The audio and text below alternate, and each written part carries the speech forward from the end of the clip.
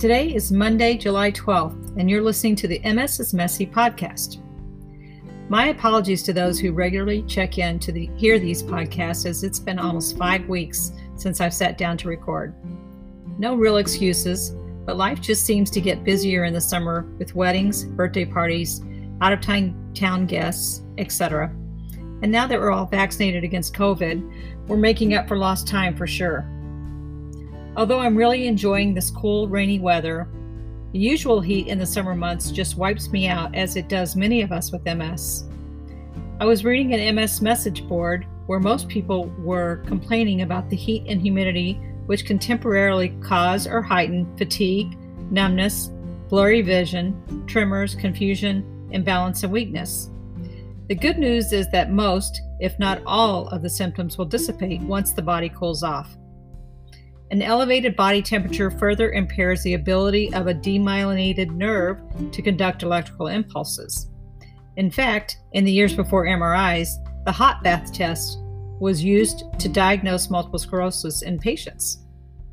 I really feel for the people with MS who live in other parts of the country experiencing record heat, like Jennifer from Orange County, who writes about the record 112-degree day in California she just recently lived through without air conditioning. In her blog, Silver Linings, she describes Uthoff syndrome, where changes in body temperature worsen existing MS symptoms. She uses frozen gel packs placed strategically on her forehead, neck, wrists, and upper thighs. This reminds me of the cooling vest I tried during one of my son's baseball tournaments several years back. What a mess. The vests are designed to cool your body's core temperature with pockets to hold the frozen ice packs, but as you can probably imagine, the heat melts the ice pretty quickly. I'm not sure what was more embarrassing, being soaking wet or not being able to move because of the heaviness of the ice packs I used to try and stay cool. Ultimately, I decided it was more prudent to just stay out of the heat as much as possible.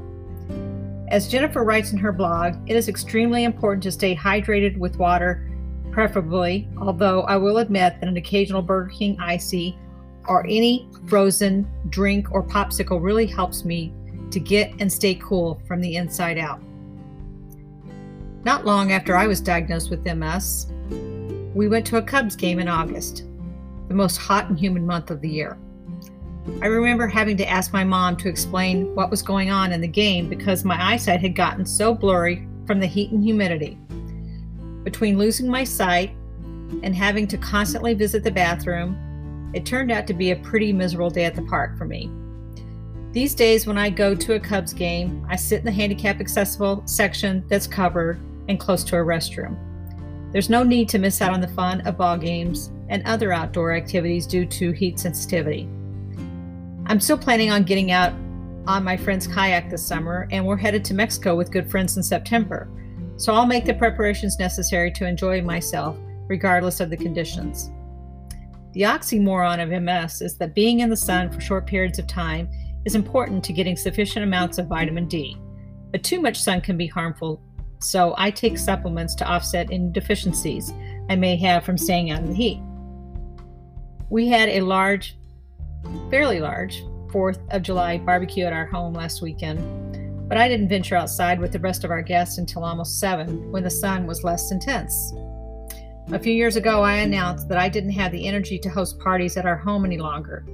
But with my husband doing all, if not most of the cooking, and everyone else pitching in to help out wherever they can, we have really come to enjoy large gatherings here. MS has already taken too much away from me, so I'm definitely not ready to give up getting our friends and family together whenever possible.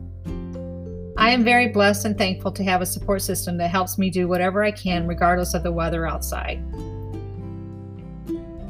It may take a little more forethought and preparation, but I try not to let the heat of the summer cramp my style, and neither should you.